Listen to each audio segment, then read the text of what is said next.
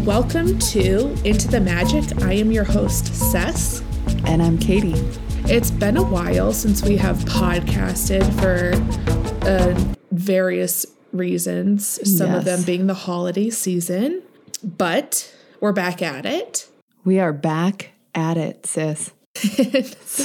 Like, like Backstreet's back. All right. But it's like Into the Magic's back. All right. We should have been a girl band. Well, we missed our calling. There's still time.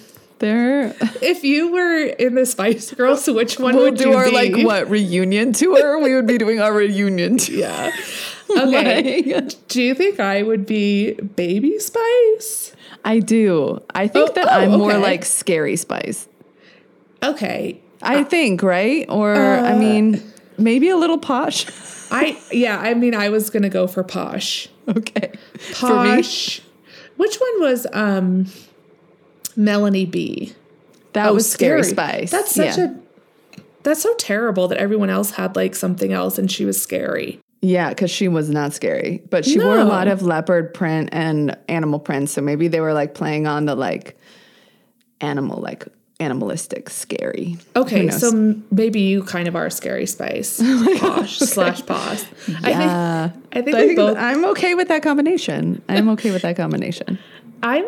with being Baby / Posh. Okay. You kind of are a little posh, yeah. So are you. Oh, gosh. So that's how Can't hide who we are. I'm identifying as that today. Okay. I love that. That has little to nothing to do with our topic. At all. What we're going to be talking about today. Huh. And if you're new to the podcast, it's not a pop culture one. No, it's not. Though you might hear some references, and that's just us being real. So yeah, just bringing the real. We live in this world, I mean, we live in this world. We're on Instagram. I'm obsessed with pop culture, but more obsessed. Pick these bodies. Yeah, more obsessed with spiritual enlightenment. Yeah. It's like 70-30. Yeah. Which one's which? Maybe. Yeah, exactly. It depends on the day. Yeah. I had some of my childhood friends text the other night, and they were saying, Cess, I remember growing up, you had so many posters of JTT in your bedroom. Oh my God, I love JTT. Oh my God, how hot was he? Him and Devon Sawa. The guy from Casper. Yeah. Mm-hmm. Did you ever watch that show Hacks on HBO? No. What? No. Okay, it's incredible. Side note, these men did not age well. Okay, he is in it. He is in an episode. Did he age well? Because I'm going to plead the fifth on that. We all have different aesthetic, sure. Yeah. I hate to say I prefer him when he was like... I don't know if... I guess erase. It sounded judgy, and it probably was judgy for me to be like, they didn't age well. I think that based on my childhood expectations versus like what I'm seeing now, they do not meet. Right. But those are childhood expectations. Okay, so. JTT is not someone I would, hop into bed with if he would say that. I wouldn't do that. Yeah. What about Zach Morris? Zach Morris is acting now too. I don't know his real name. Zach. Wait, no. From Saved by the Bell. Zach. He still looks like Zach Morris. Gossier, like he actually looks like himself. Yeah. Yeah. Girl, I don't know his real name. What about Dawson's Creek? What is that guy's name? James Vanderbeek. Yeah, I never was into that. I was more of a pacey gal. Yeah. Josh. Don't know who that is, but Joshua Jackson. Oh, Josh Hartnett. Joshua Jackson. Who fucking knows? Hartnett? Girl, all the names. Like, A Knight's Tale, bitch. A Knight's Tale. No, that was Heath Ledger. Katie isn't up to speed as I am. No, obviously the past. I'm not a 70-30 with pop culture. Not at all. You're very It's a very much smaller percentage. As we said, good thing this is not a pop culture podcast. So no, good thing. But good thing. Let's transition. Okay. How do we now awkward transition from childhood crush actors to Woundology? To Woundology. Yeah, playing the victim and how to move beyond that. Yeah. Well, I think a lot of that stuff, here, you want to hear it?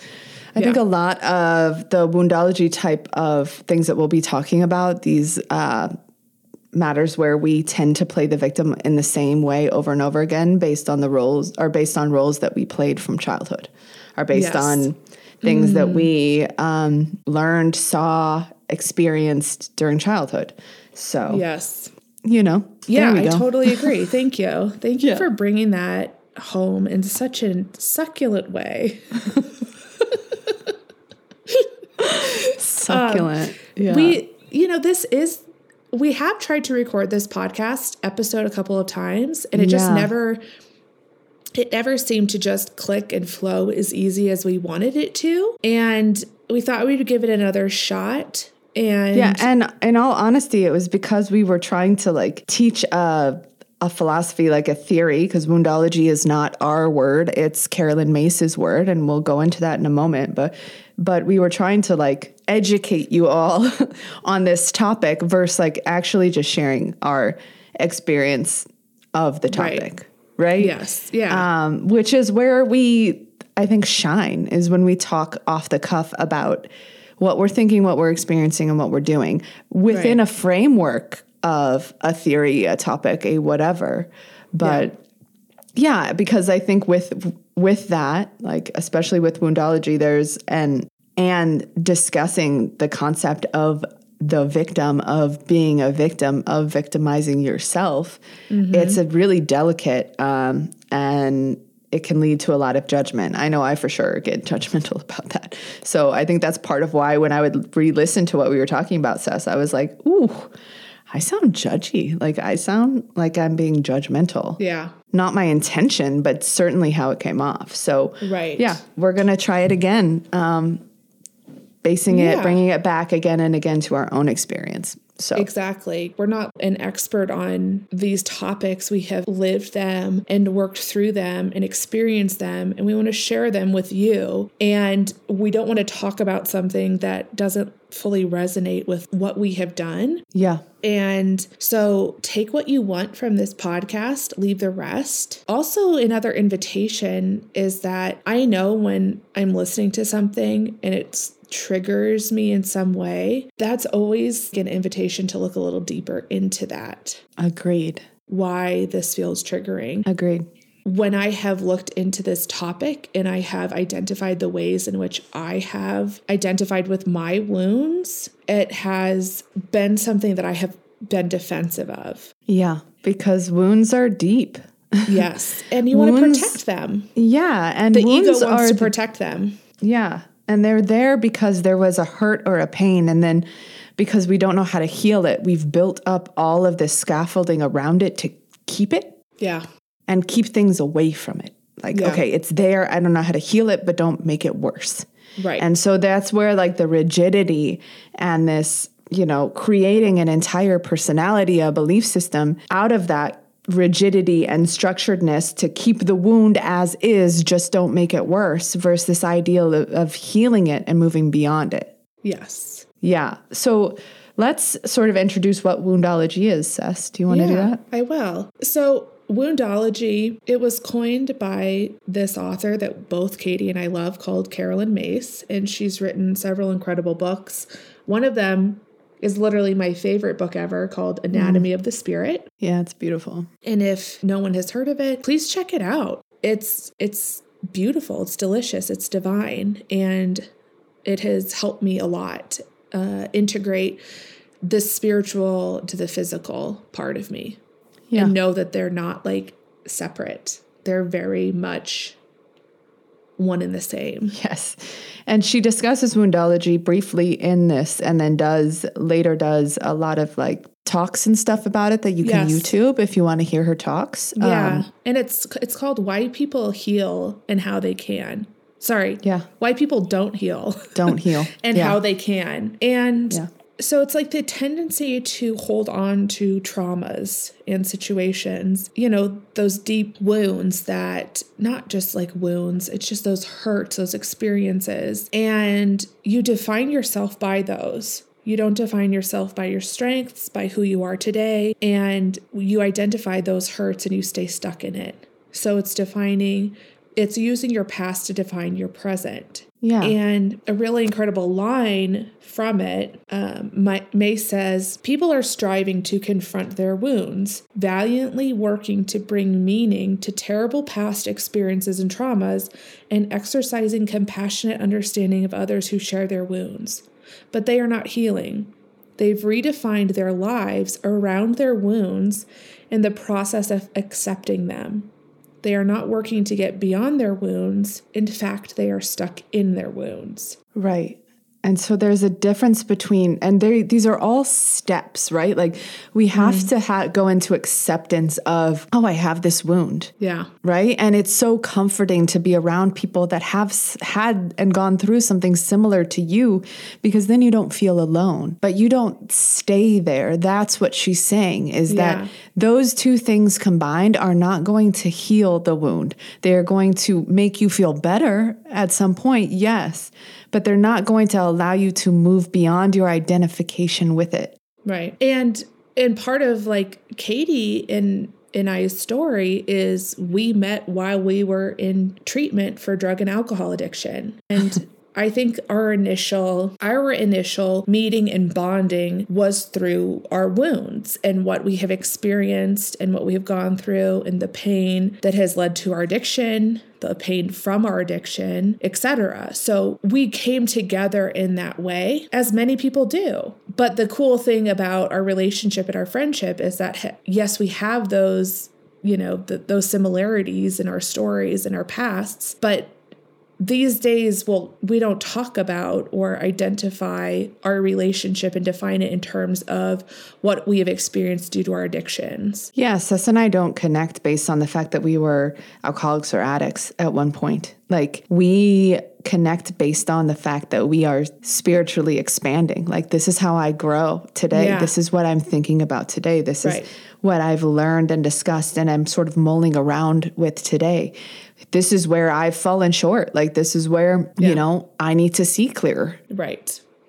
That's different than just connecting with someone based on a wound, you know, and identifying. Because that's also like so limiting. And I mean, I know that for me, like and this is, you know, my experience, but after leaving that facility, Sess and I lived in another place in Prescott, Arizona, where we were, you know, slowly easing out of that painful connection and moving into a more empowered connection. But it was still to some degree about that wound, right? Yeah. And I remember that I had a sponsor, which is essentially a person has done this for longer than you have. That's just sort of guiding you on how to be on the right path. And mine was in her 80s and her name was Angel. And she would go to these like meetings that we would go to and she would say, I don't drink, which is not how you're supposed to identify, like at all. Like, you're just not supposed to identify in that way. This woman was 80 years old, had been doing this for 40 plus years. Like, ain't nobody gonna tell her that, along with her sass. Like, ain't nobody gonna tell her what to say because it's working. Whatever the hell she's doing is working because she is happy. She is brilliant. She is shining from within. Yeah. You know? And that was like a first glimpse for me to be like, oh, I can identify, I can still do what I need to do for myself, but identify in a different way. Like, look at things in a new way and a new light. And, you know, it's empowering. Because then it was a choice. She's like, I just don't do it. I don't do it. Yeah. Which is counter to everything that was within, you know, what we were taught at that point. But there's power in that.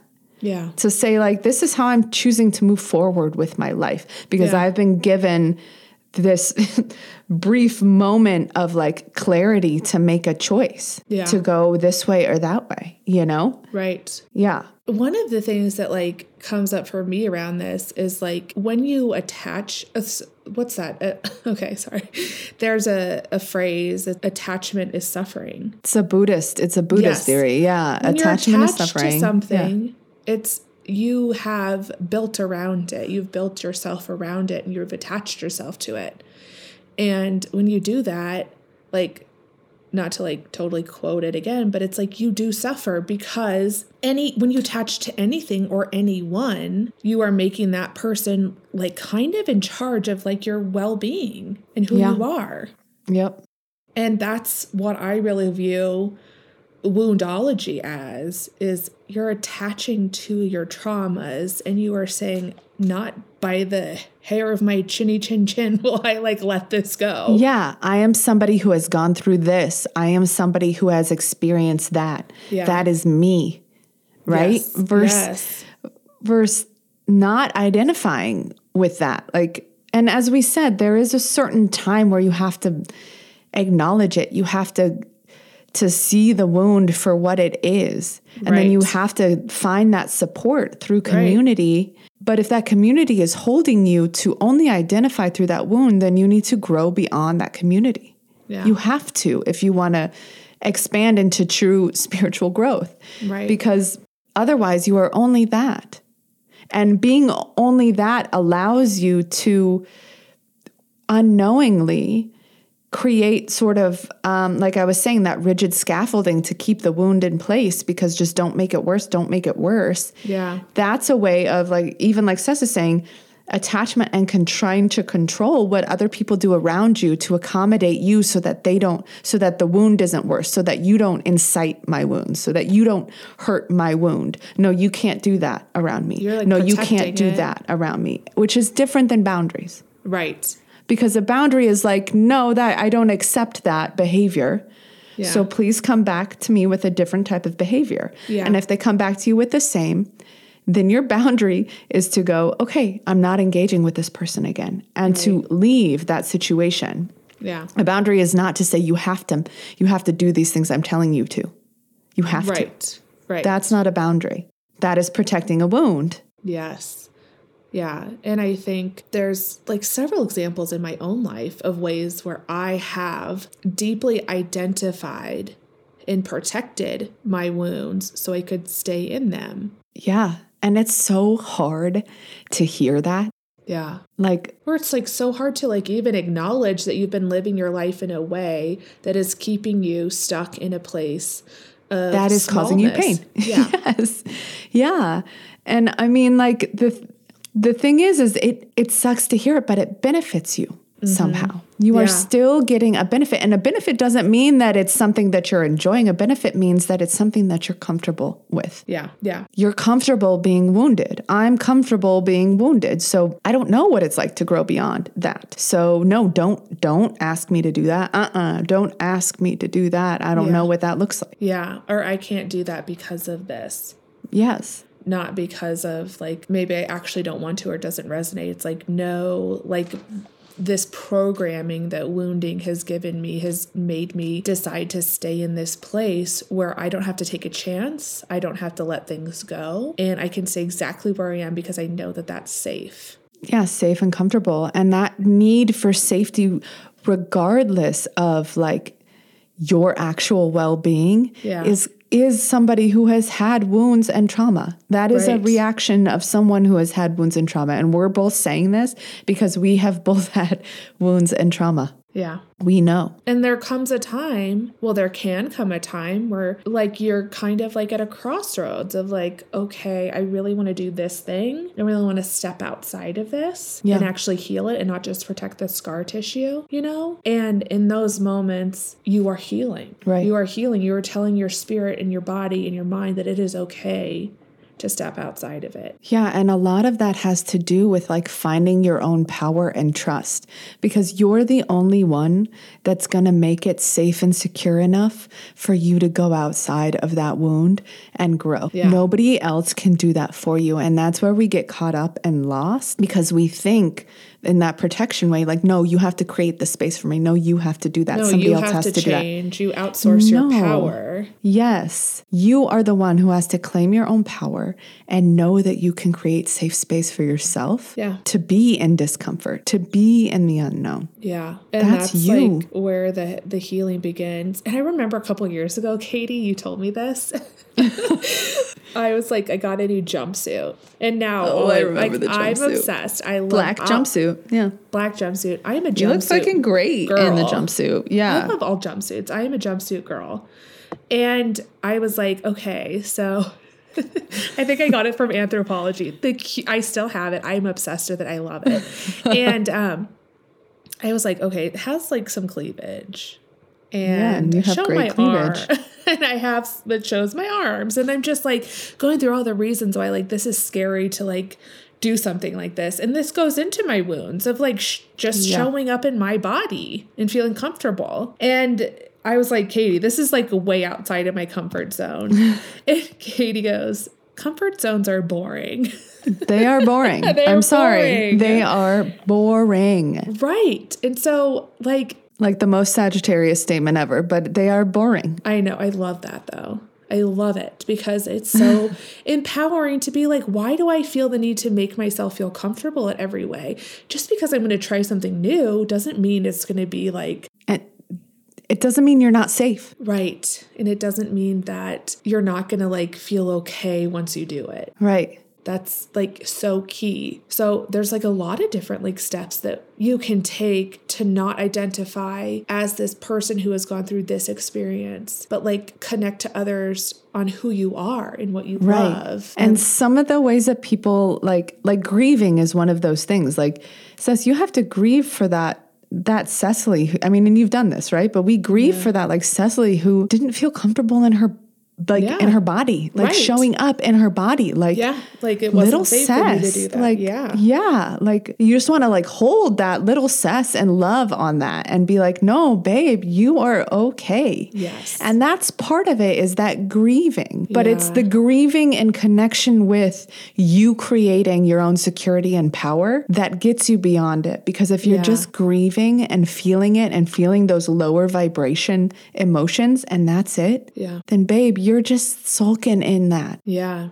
And it's all like Katie said, it's all phases. It's all different like baby steps that you take to honor yourself along the way. And some of those take time. Some of those take longer than others. But I think through something I'm going through, you have to feel it. You have to experience it fully and deeply and express it and feel it and let it go. Yeah. And like be committed to that process. And I think, for both of us, I know certainly for me, like one of the reasons at a young age that I started drinking and using is because I was like, whoa, I don't like feelings. I don't like feeling this sadness. All this stuff is really overwhelming. I see like way too much stuff and know way too many things about things that I shouldn't. So how do I shut this off? Because nobody has taught me how to use this. I need to power this shit down. Yeah, exactly. Nobody has taught me how to use this. So, and I don't think this is normal.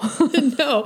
And it's, we've each been sober quite a long time. Yeah. And still today, I am like, it's okay. It is safe for me to feel sad. It is safe for me to feel grief. It is safe for me to feel disappointment or whatever I am feeling. Yeah. Because I am in charge of like creating the space to work through it. Yes. Yes. Nobody else is responsible for that. Like we're out of the guru phase. We're out of the control phase. Like ain't nobody going to do this for you but you. Babe. Yeah. And you can go to therapy, which I do. You can go to this. You can go to that. You can do all of the things. And those will all be like they will be helpful. But I have learned for myself, the real work comes when I'm like willing to sit with myself in that sadness, in that darkness, in that fear, and know that it is safe for me to feel these things. Yeah. And trying maybe alternative therapies, like with still licensed therapists, but maybe like EMDR, or maybe like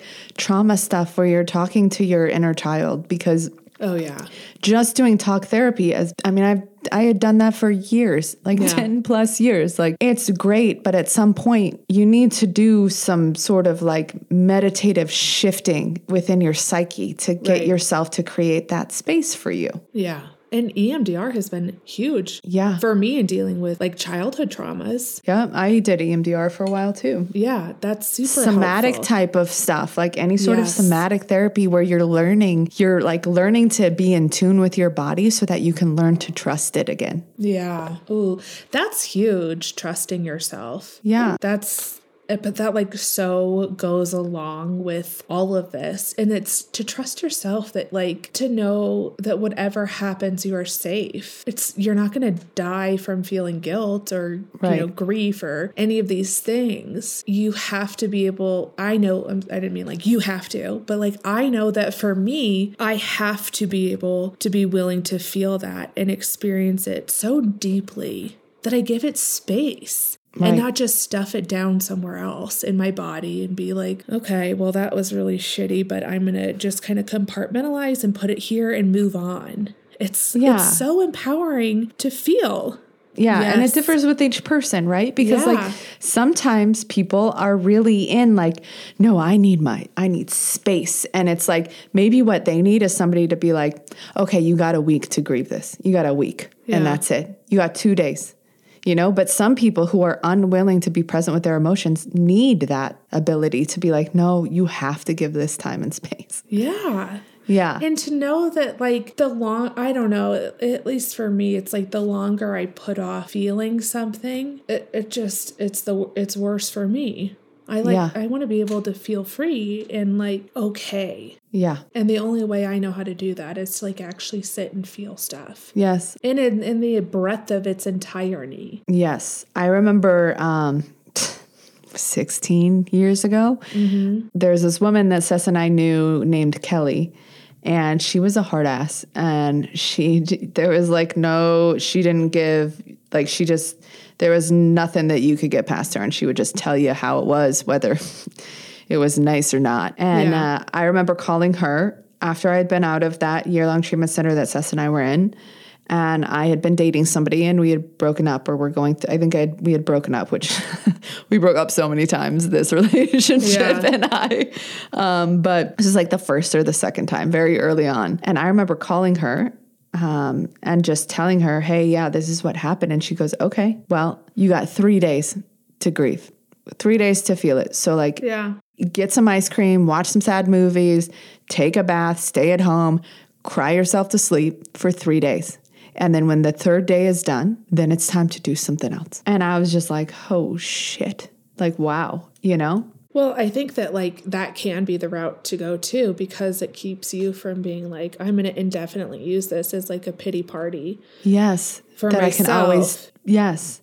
Because there is a benefit to that. Because if you are wounded and sad, then other people have to accommodate you. If you are wounded and sad, then you're not responsible for certain things that you need to do in your life. Yeah. If you are wounded and sad, right, there's ad infinitum. Like there are all these other benefits that we get. Like we get to play small because playing big is scary and we're become a target when we're too seen and, you know, that sort of stuff. There are all of these things and we're not the ones that are going to tell you what they are. You have to look at those and figure out what it is for you.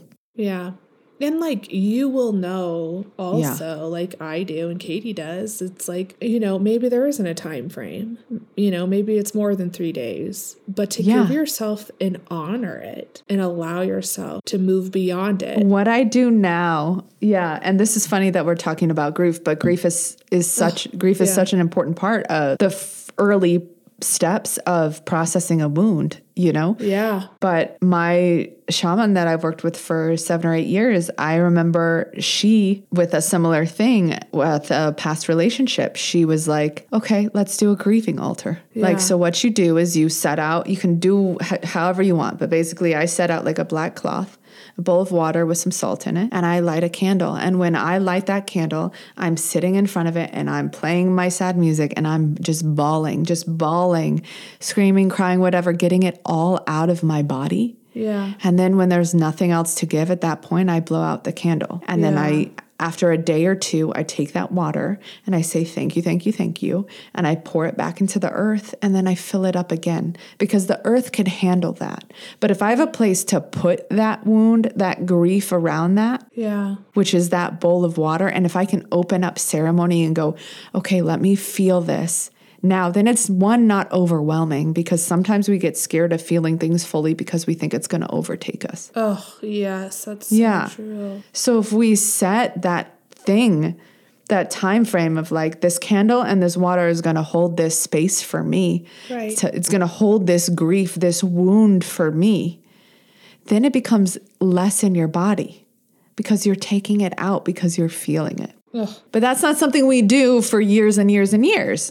Right? Like that's something we do until we don't need to do it anymore. And then we slowly start looking at like, oh, am I exhibiting behavior that is making me identify with that wound? Am I saying words that are identifying me with that wound, that are keeping me small? Yeah, absolutely. And although I can't like speak too much on it right now, I know that since we have started talking about grief, there's a really beautiful book called Prayers of Honoring Grief by an incredible author named Pixie Lighthorse that I have started working with. And there's phases of it, you know? Yeah. You go through all these different phases, and she lays it out as east, west, south, and north of the different seasons of the grief and how you work through it. And it's not always this painful, stinging, like stabbing, overwhelming, overcoming thing. And to like fully honor it in all of its breadth and entirety is beautiful because it's a gift to feel. It is a gift to feel fully. And as my past has shown, like feelings and emotions are terrifying and overwhelming and scary. Right. And I forget, and I'm like learning and relearning and loving the fact that it is a gift to feel deeply and fully and to walk through this life. Girl, that's why we chose this human body, because we don't feel like this without it. That's why the body, like there's, I watched this show called Frontera Verde, which is like green border, and it's about the jungle. Yeah. In the Amazon in like South America. And there's a shaman in it, like a plant shaman. They call them night walkers. Anyway, one thing, he says many brilliant things, but one thing that he says is don't forget the body. Yeah. Being here, being able to have the experience that we're having, even with wounds, even with grief and pain, is still beautiful. Like, it's still why our souls chose to be here to experience this. Right. And like, you can be mad and upset and think that that's an insensitive way of saying that, because I've been on dates where people have been upset by my saying that. That's what I subscribe to. That's my belief system. And that for me is what gives all of my experiences meaning and weight, is the ability to go and take ownership of my experience rather than being a victim of it. I am the owner of my own experience. So I chose this. This is what I am experiencing at this point, because this is what I'm experiencing at this point, because this is what I need to learn something from this. So let me look at what I can learn and take away. Yeah. Yeah. You can't do that without a body. No. Not in the same way. No, absolutely not. So, I mean, I think along with sort of being honest and acknowledging the wound and then grieving for the wound, then comes in the phase of creating that security and safety within yourself, right? Because you've grieved for this, and then you get to be the person that like holds that little Katie and tells her like, you are safe. Yeah. I love you. You know, even from time to time for me, I will I'll see my little inner child and I get like teary eyed and I just like tell her like, I love you and you're safe. Yes. Yes. You know, and at the same time that I'm telling her that, I'm also crying and grieving a little bit, going like, you have been through a lot. Yeah. You've been through a lot, babe, but you are okay and you are safe. Yeah. You know, so those things can happen at the same time, but the second portion of that, creating safety and security for yourself, has to happen. It has to happen. Yeah, absolutely. For you to move beyond it. And And there's like a lot of questions that we can throw out there that can help others to work through this. And it's like, how do you hold that past part of yourself? How do you hold that past experience without identifying it? Right. And I think that, I mean, and you tell me, yeah. And I think you tell me what you think about this. This just came to mind, but it's like, you know, people are really delicate about wounds and things that they like victimize themselves with, because from that place of wound and victimization, you can't hear or see any level of your part or any benefit that you might get from it. Yeah. But once you've admitted and grieved and then started to create security and safety for yourself, you become stronger and more secure, and you are able to see like, oh, this is how this benefited me. And this is how I continue to have behaviors or belief systems that are still to some degree or other in alignment with that old wound. And here's how I change that. Yeah. You know, and I think that's where I get like judgmental and self-righteous. I'm just realizing this now, is that I expect people in an early stage to see it. And it's like they can't. They have to go through this process, that grieving, that admitting, that creating safety and security for themselves to even be able to be stable enough in a secure enough spot to start to look at, oh, this is how I continue to create a wound. Yeah. This is how I continue to establish that narrative of me being wounded. Yeah. And we all start from a different place in this process. And we all move through it at different paces too, you know? Yes, absolutely. And part of it is like having gratitude, maybe not for the experience, but maybe for some of the qualities that it brought out in you, like resilience or strength or courage or bravery.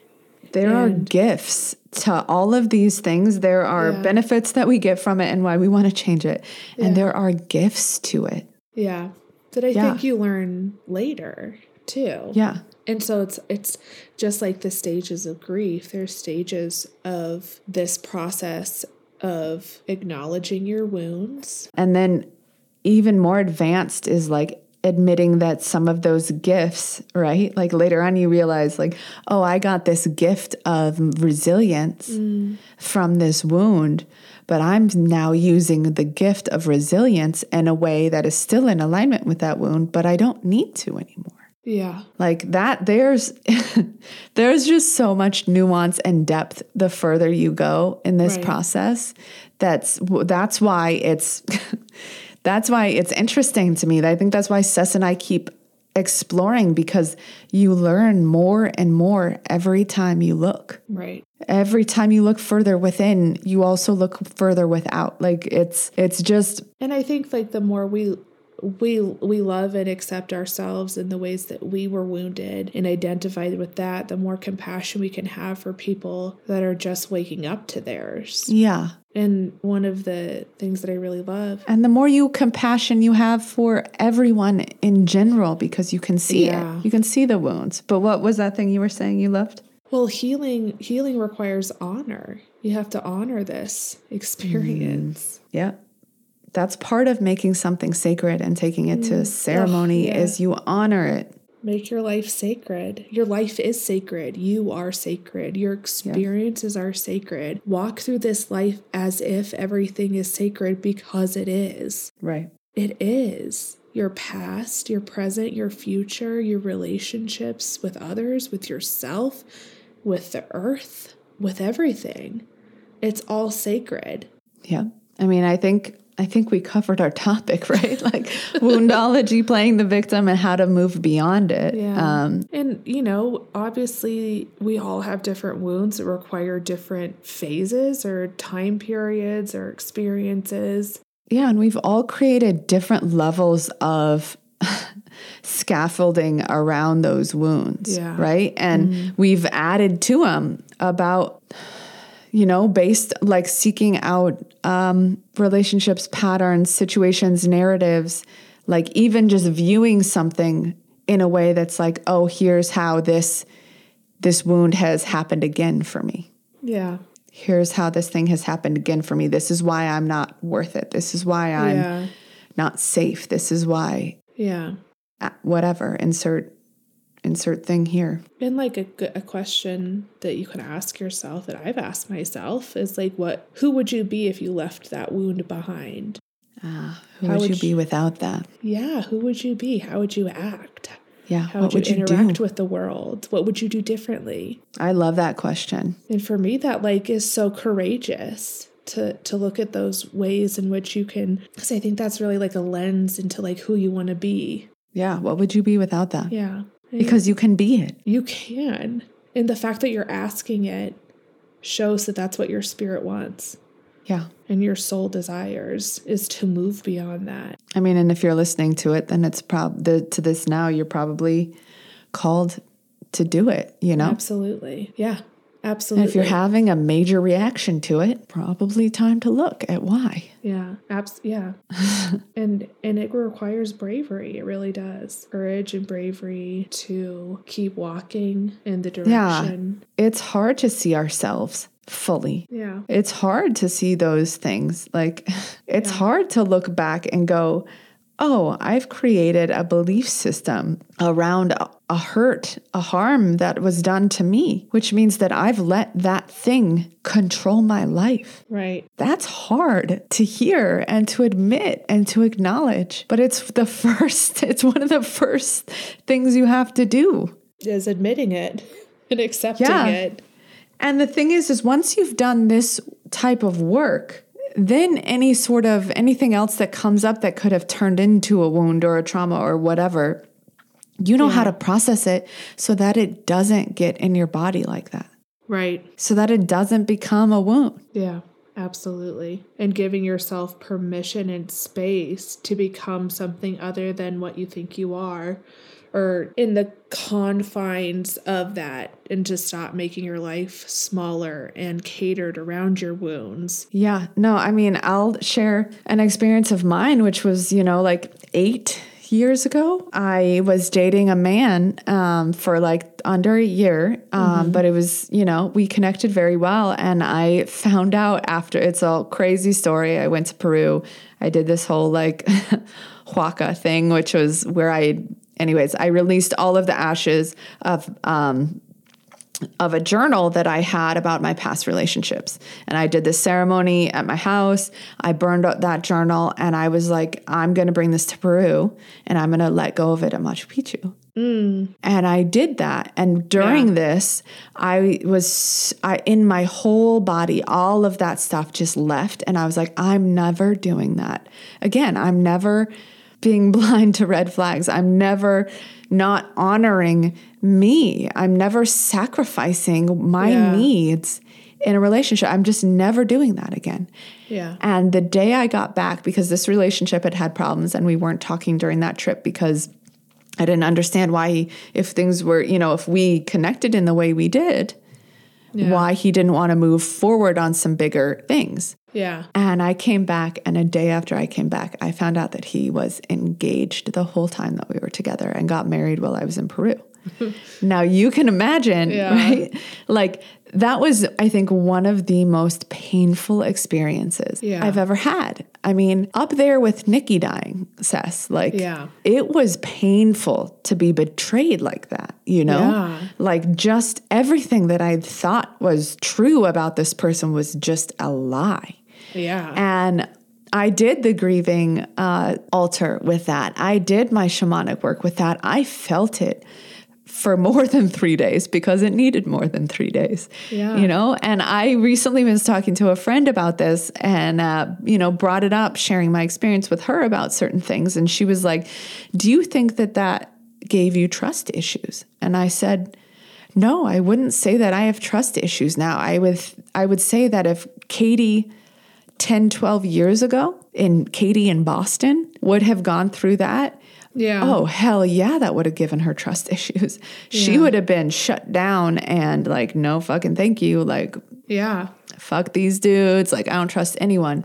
But the Katie that went through that was doing a different level of spiritual work. She was doing shamanic expansion, and it's not in my body. And it never was. It went through me rather than stayed there. And I don't, I trust my own knowing now. I trust my ability to see and identify red flags and identify things that just don't work for me. Yeah. And I don't question that when in that regard anymore. I just don't. It was a lesson in learning how to listen to your intuition. Yeah. And the beauty of that experience was that I really learned to trust without a doubt my intuition. Yeah. Because I'll tell you, like 3 months into that, I made a joke to my girlfriend, like, is he fucking married? Like, what's his problem? Yeah. I knew. Yeah. I knew. You can either use that as an excuse to not date again or to not put ever date yourself again out there or or you can say that is a lesson in learning to trust myself. Yeah. And it's like, what road do you want to go down? Right. And it was never a matter of like self-worth. It could have gone into self-worth, self-doubt, like I'm not enough, I'm not good enough. It could have gone into all of that stuff because some of that is ancestral for me. Yeah. Right. And I think we talked about it in that ancestral healing episode for sure. Yeah. And it just didn't, it went through me. It didn't stay in me. Yeah. And I don't have a wound or a trauma from that, even though it was a traumatic experience. Right. Which is fucking beautiful. Yeah. Like that's what doing this work can do for you. Yeah. You can just continue walking through life. Yeah. And like even it like overcome take you down. Yeah. Even like, and this is going to sound weird, but the death of my grandma, like I was there, not when she died, but I was there every day during a hospice for her. And, I unwound her chakras and like let her like energetic body, like sort of loosen up. So that when it was time for her to go, she could go easily. Like I did all that for her. And when I did her crown chakra, she like opened her eye, like she felt it, she felt something shift and she knew, but like assisting her and supporting her and going through that, even though she wasn't totally conscious and she couldn't speak that well, was one of the most beautiful experiences I've ever had in my life. Yeah. And of course I miss her and love her, but I'm so grateful to her that I was able to show up in that way. And that's like, I mean, to see somebody you love die, that can be a traumatic thing. Yes. And it's not, I don't hold it that way. Yeah. That's so beautiful. It's like, how do you hold it? What light do you see it through? What lens do you see this experience through? Because you can see when people hold things too tightly and heavily and on their bodies versus people who hold it differently and lightly. Yeah. There's just a difference. And it doesn't even necessarily like, I have 2 friends that I'm speaking about right now that are definitely, they see therapists, they do some spiritual work, but they're still very new in all of this. And they still do crazy ass things that are just so endearing for me, to watch. And they have both been through like heavy stuff and I get to see how they hold it. And it's with like, it's just like some serious shit that one of them is going through. And it's just light. It's just lighter. It's just different. Yeah. It's how do you want to walk through life? Do you want to trudge and, Yeah. You want to be barely survive? Held down? Yeah. Weighed down by these experiences? Or do you want to be a helpless victim of like, it just keeps happening? Oh, I see this stuff just keeps happening. There's it's like proof of this, right? Proof. Let me go write in my notebook more proof of why I'm not good enough or why I'm, this or that. Yeah. Yeah. So we invite you to look at yourself through a different perspective. Yeah. And what you've experienced through a different perspective, and not how it can hold you back, but how it can propel you forward and allow you to be more of a beacon to others. Yeah. As well. So yeah. Is there anything else you want to add, Katie? No, I mean, I just think that like, we're talking about wounds big and small, right? Like, because within Sess and I's past experience before we were sober, we went through like, I'll speak for myself, but I went through some pretty serious shit that was like we're not just saying like, oh, you got broken up with and, this is how you deal with this. Like, no, we're talking about how to deal with like actual trauma, like, physical abuse, trauma. like physical trauma, sexual trauma. We've been through that. Yeah. And this way of doing it is where we came from and how we're here now. So, yeah. Yeah. With that, we are going to go into the Far Out and Out There segment. Far Out and Out There. So our Far Out and Out There segment is kind of a spooky part of our podcast where we get to kind of get a little out there. And it's far out, man. It's far out. Far out. It's our footy, which is that's not an acronym. It is. Oh, it is? It's an acronym, yeah. Far F-O-O-T. Out there. Yep. Our feet segment. Foot fetish. We're foot fetish. I'm sorry. Yeah, this is not a foot fetish segment, nor is it a foot fetish podcast. So please. Only feet. Okay. Anyway, sorry. I got weird. So, we wouldn't be us if we didn't get weird. Oh, God. And y'all will learn to love it, or you won't, and then you'll stop. And that's fine. We understand. And that's fine. Yeah, we understand, and we love you anyway, whether you like us or not. So exactly. Yeah. So this story that I have, and like literally everyone I talk to, I'm like, do you have like a creepy, weird story? Maybe it has to do with ghosts or aliens or like extraterrestrial activity or like anything. And not enough people are saying that they do. So it's disappointing. I was with our friend Nathan over the weekend. And Nathan would have been fun but he doesn't have one. He doesn't have a weird story, which is surprising. I'm surprised. He didn't just make one up. Well, I know he said he could make one up. Of course he did. No. Do you want me to lie? You want me to make one up? We value honesty Into the Magic. We still love Nathan, though. We do. And okay, so this is a story that's happened to me, or I was kind of adjacent to. And in this like late summer or early summer, I don't know.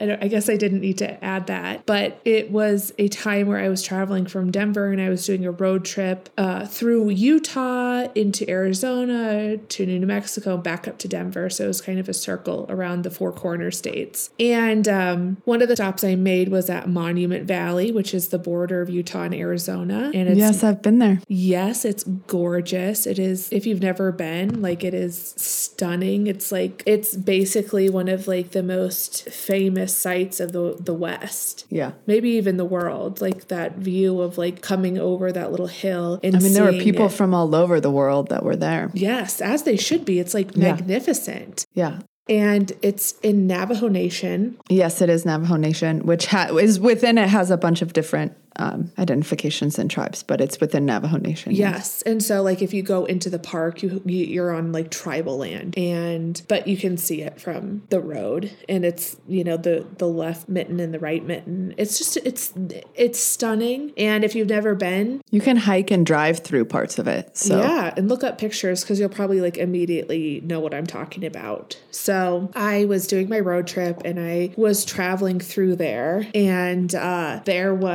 I was staying at Golding Lodge, and I was eating dinner in like their little restaurant, and I was by myself. This was a solo trip, and I saw you on this trip, actually. Like I stayed with you in Phoenix. So was that with Clover? Was Clover with you, or that was pre-Clover? This was like in 2018, I think. Okay. So we went out to sushi with Sushi and Joe. Yeah. So that's beside the point. The point of this story is that I was eating dinner in a restaurant by myself at the Golding Lodge. And mind you, there's like 2 hotels here. It's a very, very small community. It's very remote. And there was a family sitting behind me, or like the table next to me. It was like a booth. And, obviously I was like listening to their conversation because I was alone.